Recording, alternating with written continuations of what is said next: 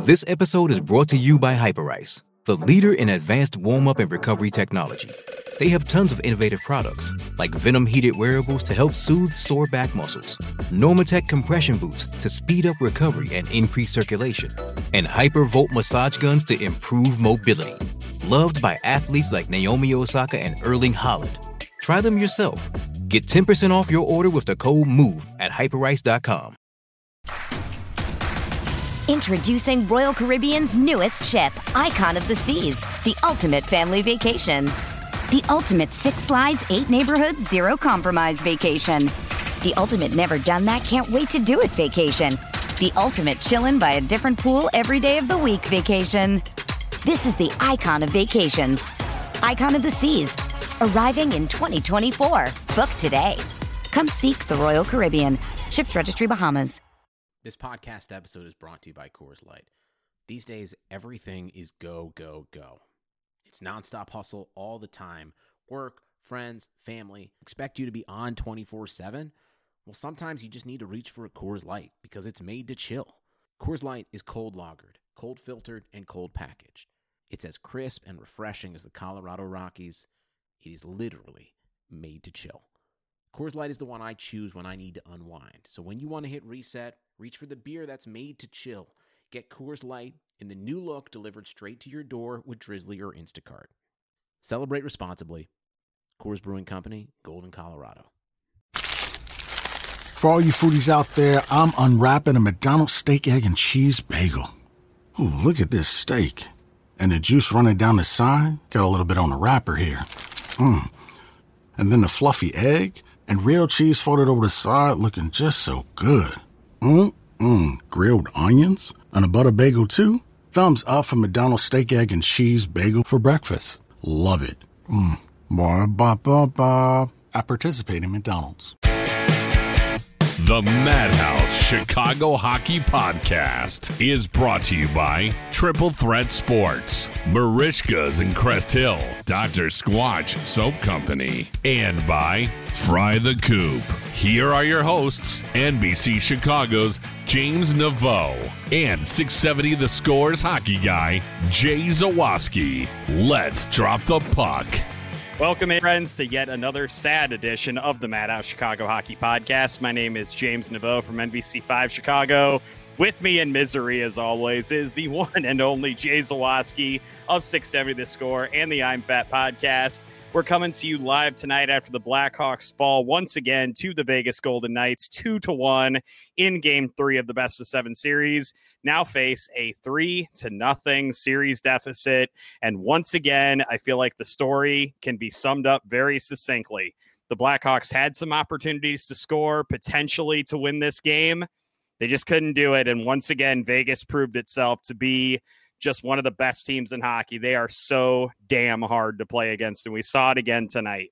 Yes, there is a ton to get into in this game, but I think when we look back on this series, we're going to talk about missed opportunities. Goal post hit, scoring chances not converted on, power plays that were just off. Look, they've been in most of these games. Yes, Vegas is better. Yes, Vegas has been the better team every game, but the Hawks have had a chance to win each game and have failed to do that. And I thought the first period tonight was the Hawks' best of the series, and they're down 1-0 when that period's over because of a shorthanded goal from a rare mistake. I almost never see Duncan Keith make a mistake like that, but a rare mistake from Duncan Keith ends up in the back of the net.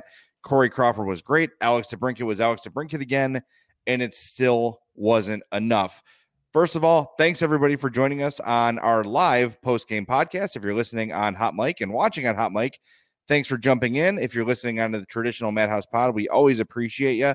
Get in touch with us, madhousepod@gmail.com, or on Twitter @madhousepod. Facebook is facebook.com/madhousehockey, CHI, and on Instagram @madhouse_pod.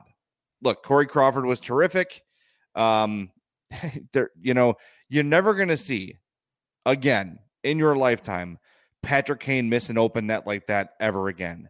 That is such a microcosm of this entire series.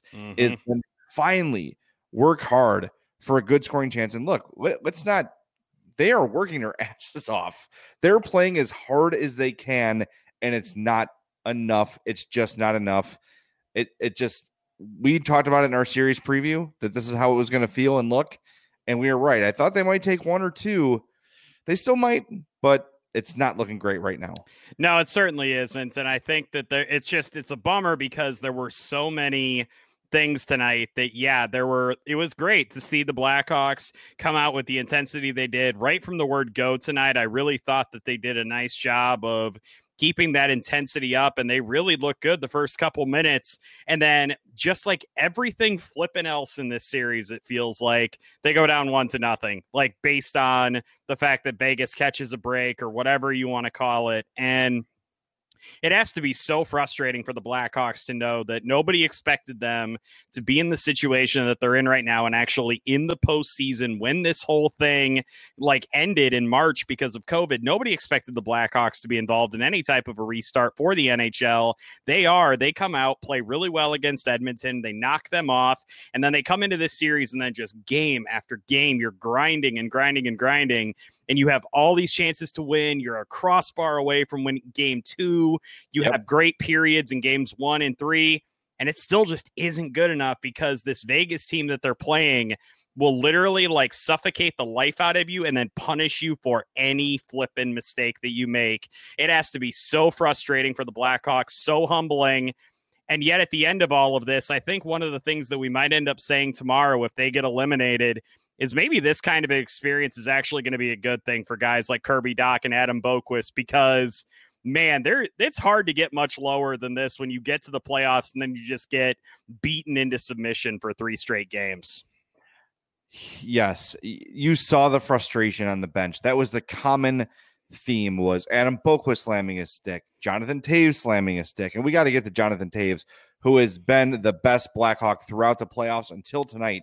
Jonathan Toews was on the ice for 2 shot attempts for at even strength and 13 against. None in the first 2 periods, by the way. Did not have a single shot attempt for on his line in the first 2 periods of the game. That does not work in a game that you absolutely had to go out and win.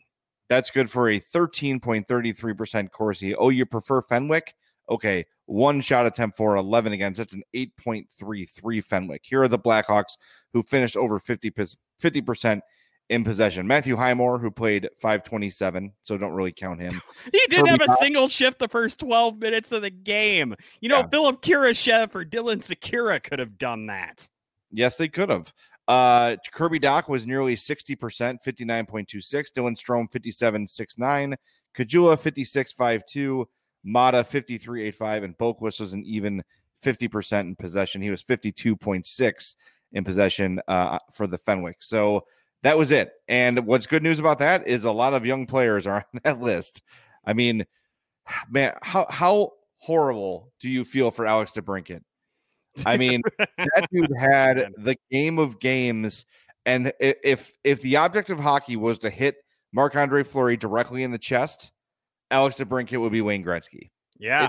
He just could not catch a break the entire night. But if that's the guy that's going to play, if that's the way he's going to play every night, that's good. Eddie Olczyk said in the first period, you don't worry when you're not scoring, you worry when you're not getting chances. DeBrincat tonight and last game as well, the chances are starting to come, but they're running out of time. I was just about to say that I pointed out after game 2, after that really rough first period where I said Alex DeBrincat is having a terrible game possession-wise. He's the Blackhawks' worst possession forward.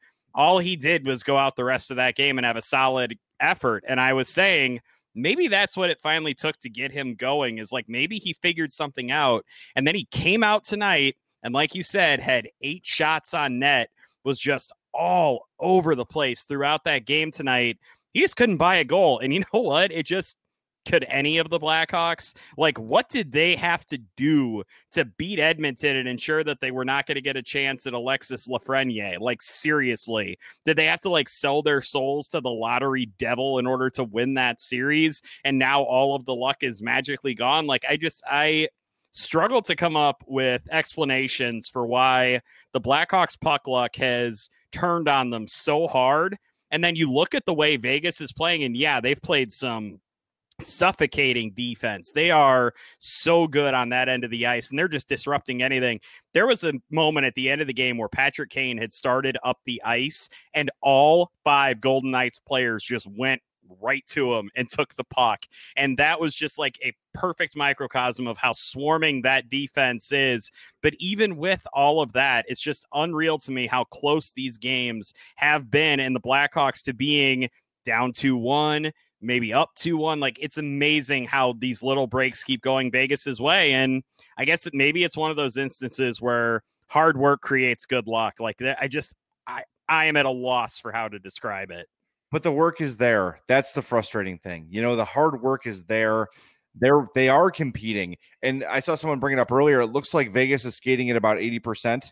Yeah. And just kind of toying with the Hawks, and the Hawks have to give everything they have to stay in these games. Look, the fact that they felt confident enough to not start Robin Lehner tonight and felt confident to give Max Pacioretty game 2 off. They're like, all right, we can probably, not go all out to win this series. And they know that.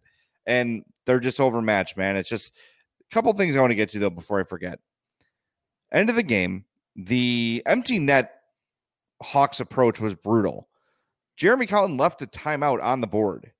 Well, I think you actually have to be able to draw something up in order to make a timeout effective, and I question whether or not he could do that. Well, even if that's the case, I'm confident Mark Crawford could, but you have to, like, if your best players are gassed. You've got Patrick Kane played 24 plus minutes. Duncan Keith was around 27 minutes. These are the guys you count on when you're down a goal late. They're already gassed from the entire game. Call the timeout. What are you saving it for? Yeah. And it gives Vegas a rest too, but you didn't have any sort of big, endurance advantage over them. It wasn't an icing call. Take the timeout, get your guys a blow, draw something up. I just feel like the last 2 minutes or so of the game, and that's like right before that weird Connor Murphy turnover behind the net, where he it just got thrown out in front, and the Vegas player just was like, "What? I have the puck. What happened?" It was Nicholas Waugh, and he had the puck. And he's like, "Oh God, the puck came to me!" And he just kind of fell down. Yeah, because he was so shocked by it. You just saw a lot of uncharacteristic mistakes from guys that don't usually do it. Keith with the fumble at the blue line, Kane hitting the post on a wide open net, and Connor Murphy, who's probably your most consistent and reliable defenseman, fumbling the puck late in the game. It's just like, and it feels like every mistake ends up in the back of the net. That's exactly, I said that earlier, and I still stand by that, man. But again, you're absolutely right. Like, there's the reason you don't go 12 minutes without getting Matthew Highmore a flipping shift at the beginning of the game is because the miles on that odometer end up really racking up towards the end of the game. What if the Blackhawks had tied this game? How much energy would those guys have had left for overtime? Like, I get it. You want your best players on the ice. You've got to get Patrick Kane going, quite obviously, or else you don't have a chance to win in this series. But at what cost? Like, you literally just played him defenseman minutes in a game that you absolutely had to win. And you're right, Jay. Those top line guys looked completely gassed at the end of this game. And I feel like we saw a lot of instances in the game where that exhaustion was already kind of starting to catch up with them a little bit. Maybe the conditioning is an issue based on how limited a prep time they had, whatever it was. They looked sketchy on that power play tonight. I'm going to say, the power play, I had seen some things that I had liked about it, kind of at points during the Edmonton and Vegas series. That advantage is completely gone. They just cannot get anything going. And I think it's just a team-wide frustration at this point because Vegas has just sucked the life out of that offense. This reminds me very much, and a couple of people have tweeted it at me, this is what the Minnesota Wild felt like when they were up against the Hawks Cup teams. They would try their hardest.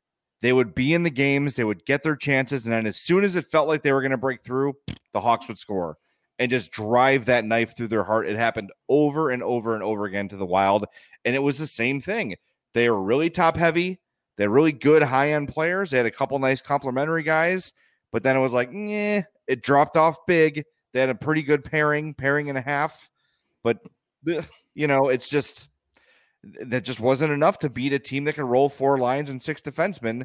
And apparently the Vegas and Golden two Knights goalies. can actually roll 5 lines or whatever because they keep giving guys nights off and it doesn't matter.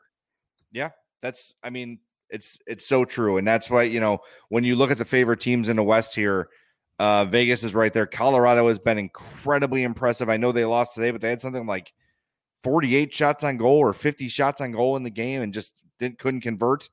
The West Final between Colorado and Vegas, I'm ready to call it, is going to be a hell of a series. Man, I can't wait to watch that. A couple of people in the comments, I think it was Eric, said, do we still want to buy out Olli Maatta despite his goal outburst? I am not the Olli Maatta hater that a lot of people are here. That said, yes, you have to buy him out because he gives you cap relief that you badly need. You're also going to have to buy out Zach Smith. If you can't trade either of those guys, maybe you could trade them for picks. That's probably a better scenario, actually. But they have to be gone because you can't afford them. And you hope that Ian Mitchell's ready. You hope that Pia Suter comes in and can be another Kubalik type or at least a Dominic Cahoon type, somebody you can count on for top 6, top 9 minutes. You hope some of these signings work out, some of these young players develop and get better. Look, Boquist is going to get better. I know it was another tough game for him. What I did like about him was he was a little more aggressive offensively. You saw him taking more chances. You saw him stick handle through a couple players a few times. Yes, he made a mistake on that second goal, no doubt. But that is what I'm talking about the other night. That's a learning experience, right? He got caught flat-footed and it was over. He's going to learn from that. Boquist is a smart kid. He's a good player. I think we forget sometimes that he's 19 years old, and that those mistakes are going to happen. They're obviously on a huge stage right now, but I don't know. I'd rather have them making them now, and then when they're ready to compete in the future, if they're ready to compete, he's ready in his prime by that time. That's what happened with Keith and Seabrook. Yeah, those that remember the rookie years of Keith and Seabrook, there were times where you would look at Duncan Keith and say, "What is this guy doing? He's really fast and really skilled, but he just doesn't know the game." Well, now what? Now he's a first ballot Hall of Famer, a Norris Trophy winner.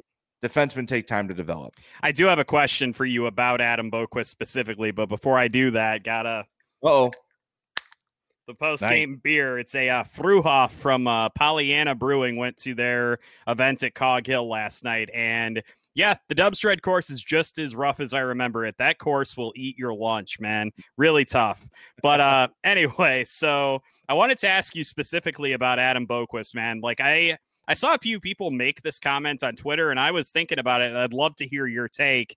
What did you think of him taking Boquist out for Game 2, bringing him back in for Game 3, and immediately putting him back out with Duncan Keith and having him play those types of minutes with that specific guy again? Did you like that, kind of acting like he shouldn't have skipped a beat, or would you have rather seen him get kind of eased into things? No, I want him playing as many meaningful minutes as he can, and that's why I didn't like the fact that he was scratched. Now, the coach knows better than me or you or anyone listening to this, better than, he knows if a guy needs a mental break. He knows if a guy is spent, you can see it in his face.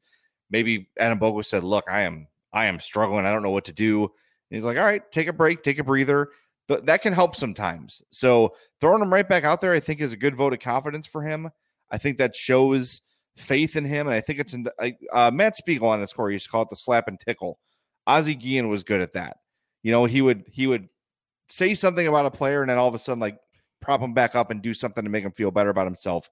It's a coaching method. And I think we've seen Jeremy Cowton go to that a few times in his tenure as a Hawks coach, where a guy has a bad game and they say, all right, have a seat, take a look. This is in no way punishment. We're just trying to slow down your brain a little bit. Take a deep breath and you're right back in there next game. I kind of like that approach. And I think it will be more of a positive than a negative for Adam Boquist. And I will say, even on the goal that he got caught flat-footed on, just like you saw on the replay that Edzo showed during that game, he was in the defensive side of the ice, and he just gets blown by. He still caught up to the trailer on that play and still at least was making a contribution. A lot of kids would have just kind of skated back, head down, not worried about. He busted his hump, and I do feel like that's a good sign, at least to me, for Boquist's future, is even if he makes a mistake, and he's going to because of how good he is offensively, there will be times that he makes defensive miscues. I'm at least glad that no-quit attitude the entire team has kind of shown was there. And I know I was driving at some point today, and I'm just like, I'm kind of sick of moral victories. Like, I don't want to be talking about that again after game 3. And yet here we are again. And I'm still talking about moral victories, I guess, because I'm just I'm an optimist or I'm an idiot. I don't know. One thing I want to say about Boquist real quick, that the reason that mistake happened is because he got caught between. He's like, am I aggressive here and attack the puck, or do I break back? And that second of hesitation, guy blew right past him, and that was the end of it. Another commenter says, Dylan Strome looks better, looks like himself again. Bottom line, are we paying him? That's all dependent. It all depends on what it's going to cost to pay Dylan Strome. I've said, even when he was playing horribly, I'm not giving up on Dylan Strome. I've seen way, way, way more good than bad. James, when we were doing our post-game podcasts, remember that? Long time ago? Long time ago. Yeah. Dylan Strome was one of the stars of the game. It seemed like 2 of every 3 games. That was last season, but I'm not ready to give up on him yet. I'm also not ready to give him $5 or $6 million. I think if it's 3, maybe 3.5, I don't know. I think you can convince a team to give you something for his rights. That is why, if you're pressing me for a final answer, I'm on the trade Strome bandwagon. I'm not saying that he sucks. I'm not saying the Blackhawks can use him. But if you're looking at it very clinically from the perspective of, do you want to pay that guy? Like, no, I don't really want to, but I also think they can get something for him. So if you can get a decent trade package, it would not hurt at all to look to see if you can find a taker. When have you ever felt, aside from the Brandon Manning for Drake Caggiula trade, that Stan Bowman got market value for a trade? Market value for a trade for Stan Bowman? That's a really good question, man. Like, in terms of, like, I have an asset and I'm moving an asset. See, it's one thing to say, because there's been a lot of times where Stan Bowman was dealing from a place where he was over a barrel and just had to have salary, and teams knew that, and he was going to have to give something up to get rid of it. All right, let's just, you know what? Let's rip the Band-Aid off of this. I'm just going to ask you, man. I know Artemi Panarin's a Hart Trophy finalist, but knowing that he was going to get that payday at some point, did the Hawks do the right thing by getting Brandon Saad for him?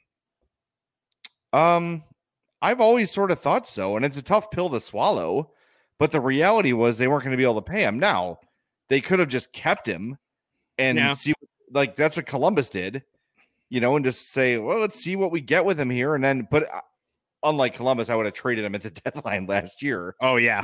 But you know, again, joke's on everyone else because Columbus is still in the playoffs. They know how to do stuff. Brandon Saad's still in the playoffs, too. For another day, at least. for about 24 more hours. Okay, yeah, like, I don't want to start talking about that yet. I feel like that's a good second segment topic. Do we actually think the Blackhawks can win Game 4? We're going to leave that alone. Let's get back to this game. Were there any other positives that you wanted to talk about from this game? I mean, it's cool that Mata scored again. To see him, like, after he scored, was like, I don't know how that went in. You know, I think that's I thought it was Kubalik, and I don't know if Doc called him Kubalik, but when I saw him breaking over the line, I'm like, oh, there's Kubalik, and then the shot looked like Kubalik. I'm like, holy, that's Oli Mata. I did the exact same thing. I was like, Kubalik, and I'm like, that's not Kubalik. What have I done? You know, maybe that's why forwards shouldn't be allowed to wear single digits. There's my hot take of the day. Can I give you a negative again? It feels like it's back and forth every game. Sure, go ahead. Alex Nylander. Again, the IQ stuff we talk about. Just going off sides when there's a rush. Or, you know, he like stopped center. He turned the puck over unforced on his own exit, and everybody had to turn back around. It's like just those lapses from Alex Nylander are so frustrating. Oh, my God. So frustrating. But look, man, I'm not overall.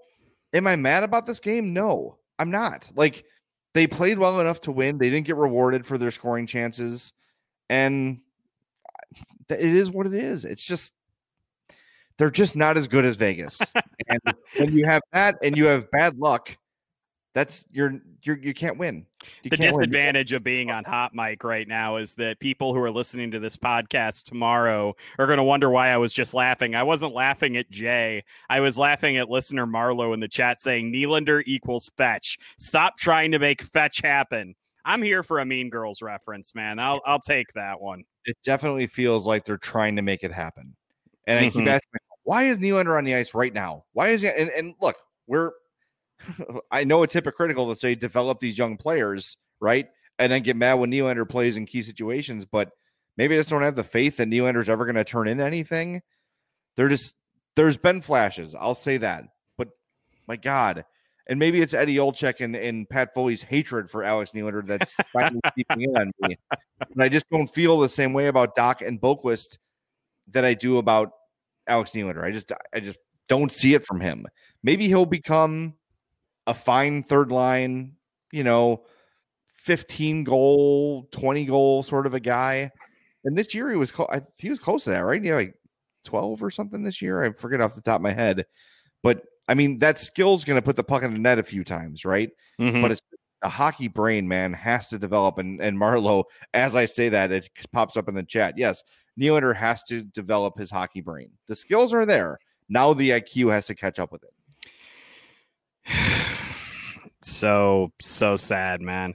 All I want to do is talk about Kirby Dach, but then there's that part of me that's a realist. That's like, the season could be over after tomorrow night, man. I want to wax poetic about Kirby Dach and how the first two periods of this game, his possession numbers were insane. And he ended up with a 59.3% Corsi tonight. And once again, Kirby Dach's just looking awesome. And what a third pick, man. And what a guy this dude could end up being. He, in 2 or 3 years, could be your number one center, depending on what happens with Jonathan Toews. And his coming out party has been so great, and to have it run concurrently with the Blackhawks just pounding their faces into the wall repeatedly it's been an exercise in sadness, and I'm wondering why we wish that this would happen. We're really stupid that we wanted the Blackhawks in the playoffs. What's wrong with us? I would like to, unlike you, point out all the dumb stuff I've said over the years, like Artemi Panarin's a one-trick pony. Hey, I said Martin Havlat was a better option than Marian Hossa. We've all had our moments. I will praise you, and you can go back and listen. The emergency podcast we did the night the Hawks got the third pick overall, the first name mentioned by James Neveau was Kirby Dach. That was the guy he identified from day one as his guy. So props to you, James Neveau. Distant high five, distant sky point. Thanks, man. I did really, and again, I said it, his skills should translate to the NHL very quickly. And it was obviously very difficult to continue to stand by that early in the year, watching him kind of slow out of the gate. But man, the second half of the season and getting into these playoffs, it has been so awesome watching him blossom. And if there's anything that we're going to get to take away from this experience, is we're all collectively sitting on a bench by a sparkling pond at sunset in a week or two, we'll be able to talk about Kirby Dach. Yeah, I guess so. I mean, he's been awesome. And that's, kind of the hope you get with Boquist is when he fills out, right? When he gets stronger, that maybe he'll turn the corner that way too, right? I just hope that that's coming for him. And again, like we've said, it happens slower for defensemen, but I think I want to see more flashes from Boquist than I've seen. I know part of that too is being afraid of messing up, but if you're going to get the most out of him, he's gotta play. Comment from here keeps refreshing on me. Someone said that we said all year that Strome was a $6 million man. That was based on what he was doing at the time, what he had been performing with the numbers he'd been putting up. That's market value for what he was doing. Now that number goes down because there's a flat cap. There's a lapse in performance from him. There was an injury. So that's part of why that number's gone down. But if you looked at nearly point per game guy for the last year and a half before he got hurt, that's what those guys cost. A lot of people saying he's expendable with Kirby Dach. I agree. It does become an option to move him, but I'm not just flat out giving up on the guy. I'm not dumping him for a third or a fourth. I'm not doing that. I'm not letting one bad playoff and a bad second half of this year after struggling with injury. I'm not changing my mind on a guy who has shown so much in such a short time. We gotta be careful to not overreact to exactly what we thought was going to happen. Everyone on this chat, everyone listening to this podcast, if I said to you, are the Hawks going to win this series? No. Are the Hawks going to win 3 games in this series? Probably not. Now that that's happening, we've got to remember that this is what we all expected. This is what everybody expected. This is what a series with this difference in talent looks like. So I think that we have to be careful about overreacting to a very small sample size and writing guys off because in their first playoff performances, they haven't been great. I think that's very dangerous. And I also think that we were also not necessarily saying automatically give Dylan Strome $6 million. I think, at least for my part, I was saying what he could command. Correct. Like that. And again, I brought up trading him at the trade deadline too. It's not like I've always been like, oh, you've got to keep him at all. No, I don't feel that way about Dylan Strome. And I know we asked questions about his production and whether he could sustain it coming off of last year. And I'm not going to say like we were like the naysayers and we've always known that Dylan Strome is garbage or anything like that. But I don't think we were exactly like effusive in our praise of that dude. Like I'm not going to say that he was our guy. Like that's just not accurate. I was more than you were. And I'll admit that I was more on the Dylan Strome train than you were. And Bill says in the chat here that the series was all about getting kids some experience and seeing how they reacted to being in the playoffs. And that's true. And the fact that Strome took, 2.5 games to get going is problematic. Or I'm sorry, a game and a half to get going is worrisome, right? And that kind of scares me. I don't know. That's why my thought of paying him big money is changing. Like we're allowed to change our opinions. Yeah. I'm not like as the information changes, you're allowed to change your mind. And especially with the emergence of Doc and with the emergence of Dominic Kubalik, I think that's pretty clearly like the priorities are going to start swinging in a situation like that. But I mean, isn't that the point of being an analyst? Like, here's what I've seen so far. Based on what I've seen so far, this is what I think. And then as the information changes, your opinion can change. Like if let's throw out a hypothetical, right? Let's say there was a politician that everyone thought had these great new ideas, and then he won. And then this is hypothetical, of course. Then during the time, some horrible things happened under his watch. And you'd say, you know what? I was wrong about that guy, and I'm not going to vote for him again. Hypothetically speaking, of course. You're allowed to change your mind. You're allowed to say, okay, maybe I don't want to pay Dylan Strome 6. Maybe I want to pay him 3 or 3.5. Okay. I think it's cool. I think I'm allowed to do that without being some sort of and I also do think the money is being impacted by COVID in a way that we obviously would not have been able to forecast before. Of course. Yes. Jeremy Colleton really liked the team's start tonight, by the way. He said, I really liked our start. We were really good the first period. The only thing missing was execution. That seems like a really big damn thing to be missing, Jeremy. And I feel like I've heard that from him a lot in this series. I think execution's the wrong word. I think he means like converting. Because that first period was good. They played well in the first. I think that was their best period of the series. Second period sucked. But the first period was good. And they just didn't convert on their chances. Like DeBrincat had chance after chance after chance in the first period, and none of them went in. If one of those goes in, it's a tie game. Right? Like it's just they just did not convert. And that's the difference. And Corey Crawford, who we haven't talked about nearly enough, was excellent. Excellent keeping them in the game. Yeah. Great bounce back for him after that tough game 2 in which he was pretty bad. Okay, and I'm once again, I have to bring it up again since you brought up Corey Crawford. I still think that I'm not a huge fan of the way he approached that first goal, man. I know that Carlson had a really good backhanded shot. Like that is a tough shot to stop, but I just think he overslid slightly and guarded that near post a little bit too much. That's all I'm saying. I'm not going to call it a soft goal. I'm not an idiot, but I'm also not going to completely absolve his positioning either. I wasn't a huge fan of it. That's fair. I think it's a 2-on-1 against good shooter shooting against you.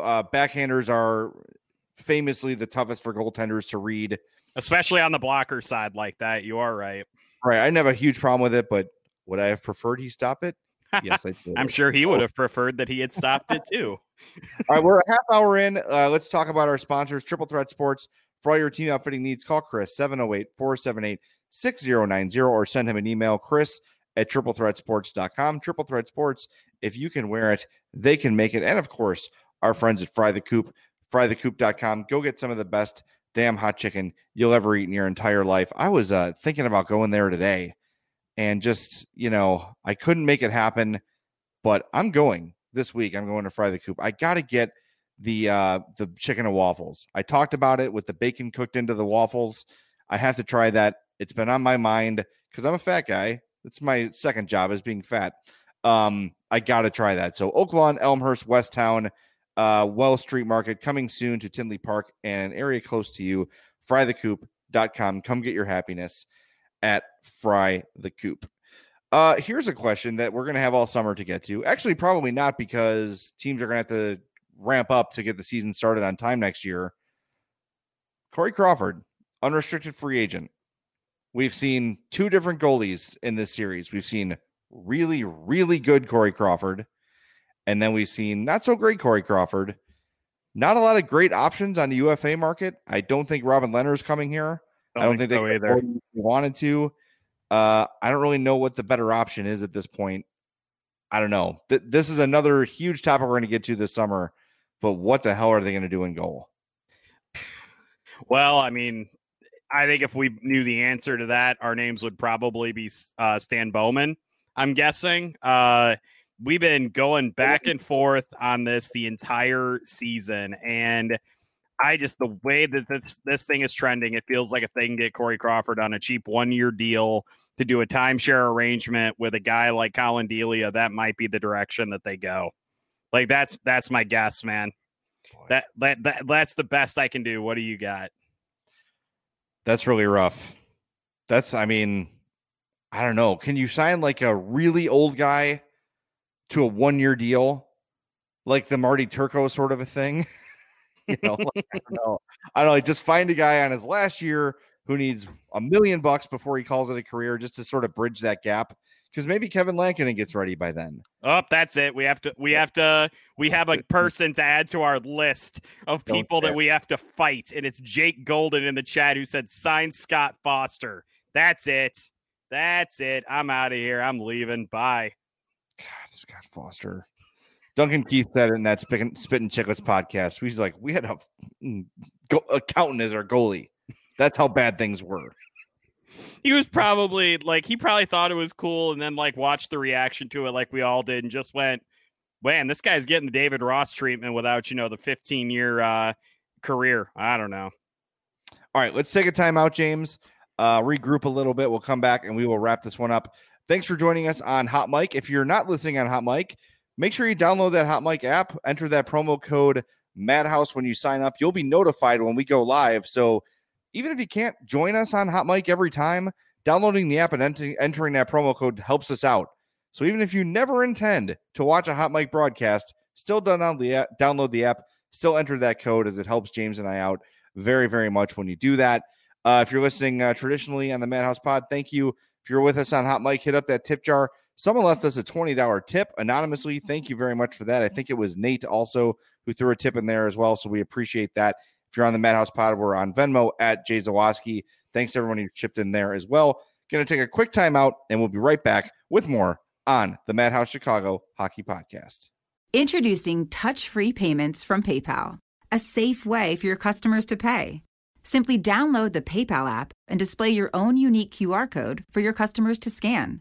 Whether you're a market seller, I'll take 2 tomatoes and a cucumber, poodle pamperer, piano tuner, or plumber, signing up to accept touch-free payments for your business is easy. Touch-free QR code payments. Shop safe with PayPal.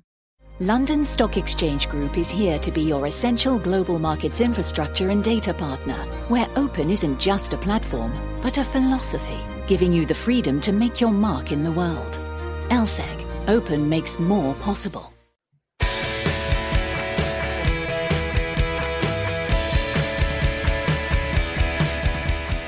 Welcome back into the Madhouse Chicago Hockey Podcast. Jay Zawoski here, James Naveau there.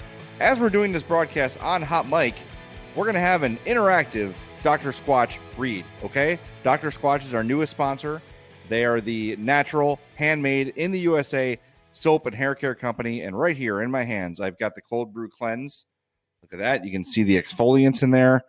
Smells of chocolate and coffee. One of my favorites. My absolute favorite, though, the Cool Fresh Aloe. The green does not show up as well on my webcam, but that is a bright, like neon green on there. That is the best smell Dr. Squatch has. It is one of the best smelling things I've ever smelled in my life. Sometimes I think about it when I'm not around it. Honest to God. Head to drsquatch.com. Take that Squatch quiz on the top right corner. When you're ready to check out, enter that promo code Madhouse. You'll save 20% in your order and help the podcast at the same time. So again, drsquatch.com. Use that promo code Madhouse. I recommend the Cold Brew Cleanse, the Cool Fresh Aloe. Get yourself a soap saver. And they've got some limited edition scents out there with the Mars Bar and the Area 51 Brick. Those are limited time, so jump on those while you can. But the hair care kit, the cologne, everything Dr. Squatch has is incredible. drsquatch.com, promo code Madhouse. James, I know during the break you were sort of saving some questions, so why don't we knock out a few listener questions here before we wrap things up? I did want to throw out there, I know we're not doing the Dr. Squatch read anymore, but I finally got my fresh bundle in the mail yesterday. And the spearmint basil scrub soap that I used, holy crap, so awesome. Smelled awesome. Loved it. So I can emphasize that Jay is exactly right. There was a comment in here. Dr. Squatch is so good. This is from Nate. So good. My wife used it after her body wash ran out. Now we're expecting. There you go. So that's either an endorsement or a warning. So whatever your family's in the mood. That's really funny. Yeah, but it's true. Like whenever I have it, like Hope will bury her head in my collarbone and just go, "You smell so good." It's true. That stuff smells awesome. So James, I'm glad you finally got yours. And anyway, drsquatch.com, promo code Madhouse. Make yourself happy. Make your wife happy. Yes. All right. Hit me with some of these questions, my friend. All right. First question that we got, and I've been thinking this, obviously, I'm sure every Blackhawks fan has, from listener Marlo in the chat. I still feel like a different, better coach would do better with this roster. Jay Zawaski, do you agree with this? Yes. I think Jeremy Colliton is at best a replacement level coach. He's not going to win you anything. He might lose you some things. I'm not saying like just add washed up old guy again. I like the idea that Colliton was young and an up and comer, but he wasn't ready. And he wasn't ready to take on this team. If Keith and Taves and Seabrook and Kane are gone, or maybe just Keith and Seabrook are gone, maybe it's different. But it was too big of a task for him to take on. We predicted as much the day the hire was made. Not predicted, but worried about that. Like, these are huge shoes to fill with a team full of 4 or 5 Hall of Famers at the time. Like, it was tough. And I don't think he's done a good enough job to justify keeping his job. As long as there's better options out there, and as JTM in the chat says, Gerard Gallant's available. I keep saying that. Like, I've said that ever since Vegas decided to let him go. I wouldn't mind giving him a whirl here. You know what they should hire? Who's that? Jim Boylan. You know who they should really hire? They should bring in Peter Chiarelli. Shut up. Yeah, you ass. I just love saying that because of how angry you get. You're going to speak it into existence. Then what? Hey, I tried speaking into existence that Edmonton would get the number 1 pick if the Blackhawks beat them, and it didn't work. So that's clearly good. I'm not any good anymore. So I did want to bring up a completely legitimate and awesome question that we got from listener Nate. The Penguins have a decision to make this offseason because both Matt Murray and Tristan Jarry are both going to be restricted free agents, probably going to have to let one of them go. Is that a guy that you would maybe want the Blackhawks to consider going after, even if it meant maybe trading a pretty good prospect to be able to get his RFA rights? I mean, Matt Murray is proven. I don't know what to make of Jarry yet. You know, I don't know if the sample size is big enough for him. I'm looking up his stats for this year now. Let's see. 31, 20, and 12. 2.43 goals against, 0.921 save percentage. That's really good. And 3 shutouts. In his career, 2.61 goals against, 914 save percentage, 5 shutouts. He's solid, 25 years old. If you want to peg one of those 2 guys as your future goalie, I mean, you could sure do worse. Matt Murray is 26 years old, and very similar numbers. Had a down year, really bad year this year, though. 2.87 goals against and a sub 90 save percentage. Just sub, but sub. I don't know. I mean, yeah, and maybe that's something you could do with one of your restricted free agent assets like Dylan Strome. If you want to move him, and I don't think you could do Strome for one of those guys straight up. I don't think so either. If you want to sweeten the package, I'm down for that. Maybe the Penguins on only Mata back. Instead of a buyout. That's a brilliant idea. I can't wait for this to come to fruition. Okay, John actually, he had on something that I kind of wanted to maybe bring up very briefly. Another positive from tonight, I thought the penalty kill was good. Thoughts? The answer to that question is absolutely correct. They've been so good. Yeah, they killed 12 penalties in a row. Ever since that first game against Edmonton, I think they've given up 2 power play goals the last 6 games. I don't know the exact numbers on the number of kills that they've had, but that group, dude, like whether it's Ryan Carpenter or David Camp or Jonathan Toews or Brandon Saad, whatever forward combination is on the ice for this penalty kill has really been working, and you're really seeing why they were a top 10 penalty kill unit in the NHL this season. I loved when the Blackhawks had a good penalty kill when they were tops in the league, and guys like Marcus Kruger were just running roughshod over the NHL. And seeing that happen again, it makes my Blackhawks fan heart really feeling good. Yeah. And conversely here in the chat, somebody asked about the power play. It's not been good because it's not converting, but at least it's getting chances. I mean, you're seeing them get some shots on goal. You're seeing them get some traffic in front, which is what we bitched about when the power play was just standing motionless, not generating anything. It was like, dude, simplify it, shoot it, get somebody in there, and good things are going to happen. I've been much happier with the power play. I'm not happy with it, but happier than I was. It's now maybe average. I don't know. I just thought they kind of slowed down as the game went on. And like I was saying earlier, maybe that's just like a fatigue thing from playing so many minutes early in the game. I honestly don't know. But I thought as the game went on, the power play got less and less effective for the Blackhawks. I like the second unit better. They need more time. Like, I don't get why Jeremy Colleton will not give that second unit any time. He needs to give it a shot. Let something happen, for God's sake. Well, like, think of some of the guys that have had success on the power play and their style. Like Andrew Shaw was a guy who was a difference maker on the power play. He's not going to dangle through people and snipe a roof shot like Connor McDavid. He's just getting in there and getting dirty and doing what it takes to score goals. That's how playoff power play goals are scored, but it's playoff goals or power play goals in general. Yeah. Very rarely is it the cross ice one-timer Artemi Panarin special. That's not typically how goals are scored. And I feel like the Hawks are constantly, and this is not something new, but they're constantly searching for that one perfect shot. I feel like it's been a little more deliberately getting the puck on that lately. And I don't know if that's a Jeremy Colleton adjustment or if the players are just realizing like, hey, maybe if the puck went that way, we might get better results. Oh yeah, we should try that. I don't know, but it seems like that adjustment's been made, and at least it's getting looks, at least it's getting chances, but still some of the fumbles at the blue line, some of the passes to no one. Yeah. Those are still there, and those are still frustrating. I think the zone entries are a huge issue with the power play, too, because, frankly, those have been an issue at even strength, too. Like, they just cannot seem to break the blue line with any consistency. And obviously, a chunk of the credit does have to be given to Las Vegas for how well they have defended that. But it is so frustrating just watching them over and over again just try to carry the puck into the zone. And it's not working. You've got to vary your looks up a little bit. And it just really seems like the Hawks have been completely unable to do that, especially on the man advantage. And I guess what we're saying here, at least what I'm saying, is once they're in the zone and set up, it's been okay the last little bit. But it's so often they waste. And Doc Emmerich said it, like, there's 40 seconds killed by Vegas. Yeah. Because they're cycling around and they're doing the slingshot entry. And here's how you stop the slingshot entry. Line up at the blue line and put your stick out there. And how many times have we seen that? Yeah, Kane gets through every now and again, or they dump it in and go win the race. But the injuries have been a problem since they started showing home games on TV, man. It's always been a problem. And I don't know if it's an issue of a lot of skill guys just kind of wanting to do it all themselves.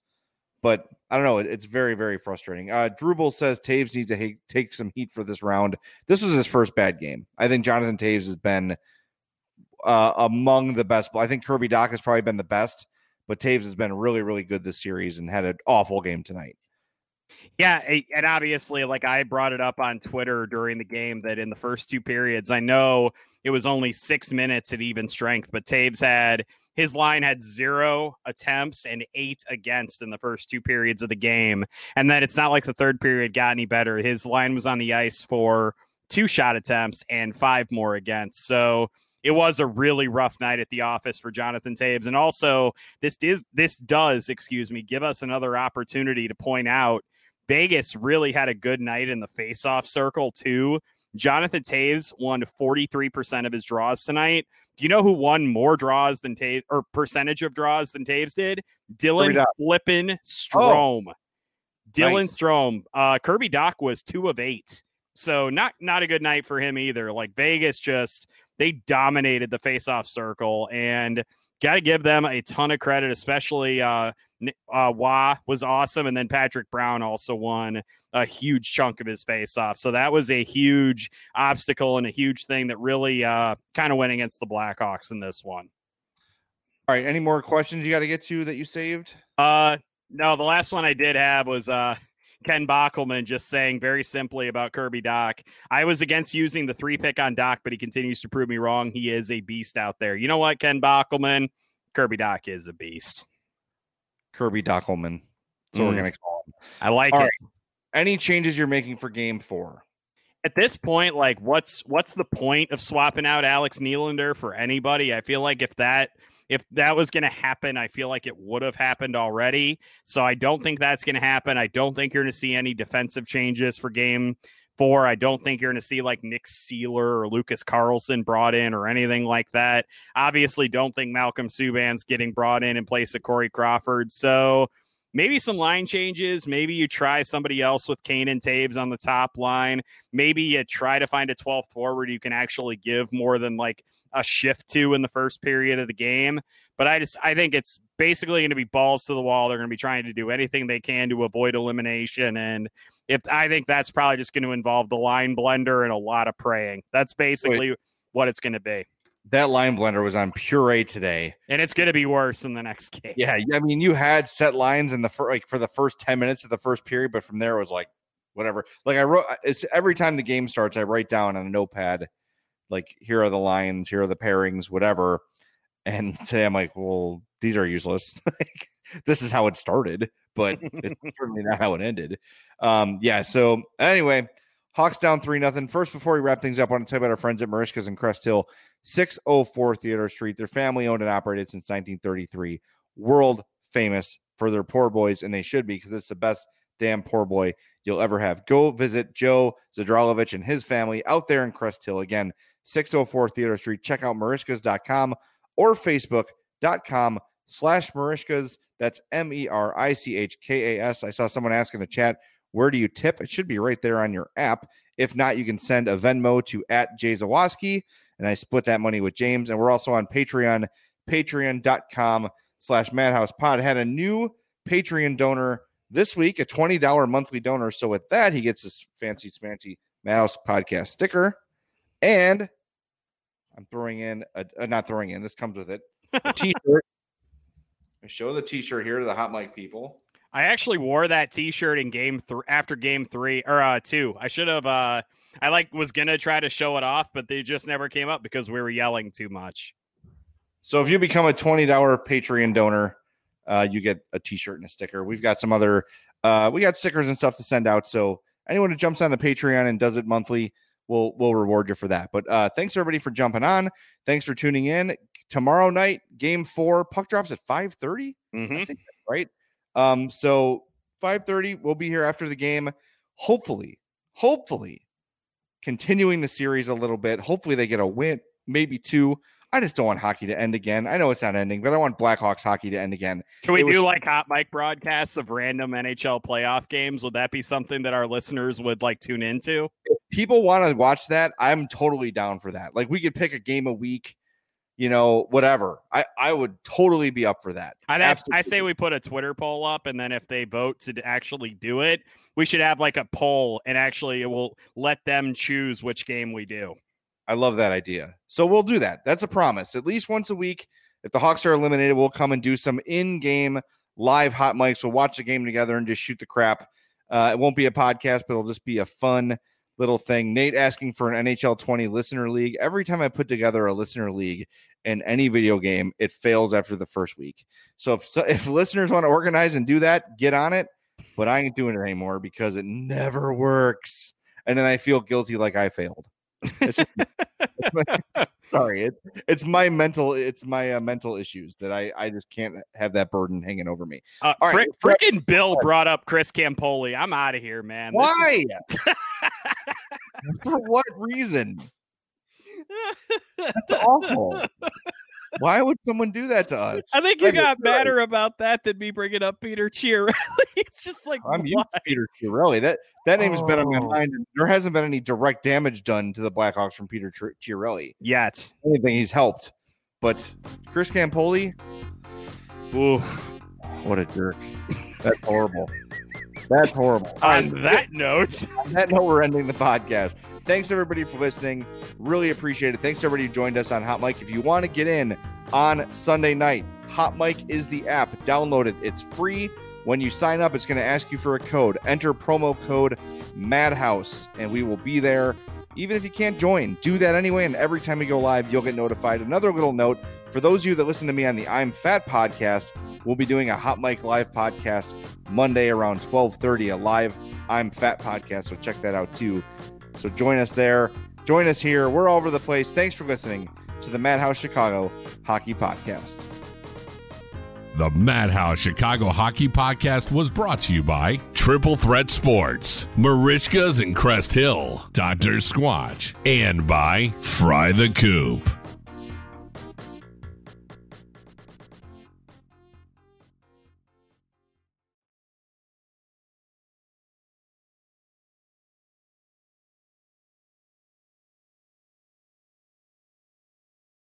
If your loved one is at risk of a fall, the Symphony Medical Alert System from CVS Health can help support their safety in their home with 24/7 emergency monitoring, even when you can't be there. Terms and conditions apply. Learn more about Symphony at cvs.com/symphony or find it at your nearest CVS Health Hub. For all you foodies out there, I'm unwrapping a McDonald's steak, egg, and cheese bagel. Ooh, look at this steak. And the juice running down the side. Got a little bit on the wrapper here.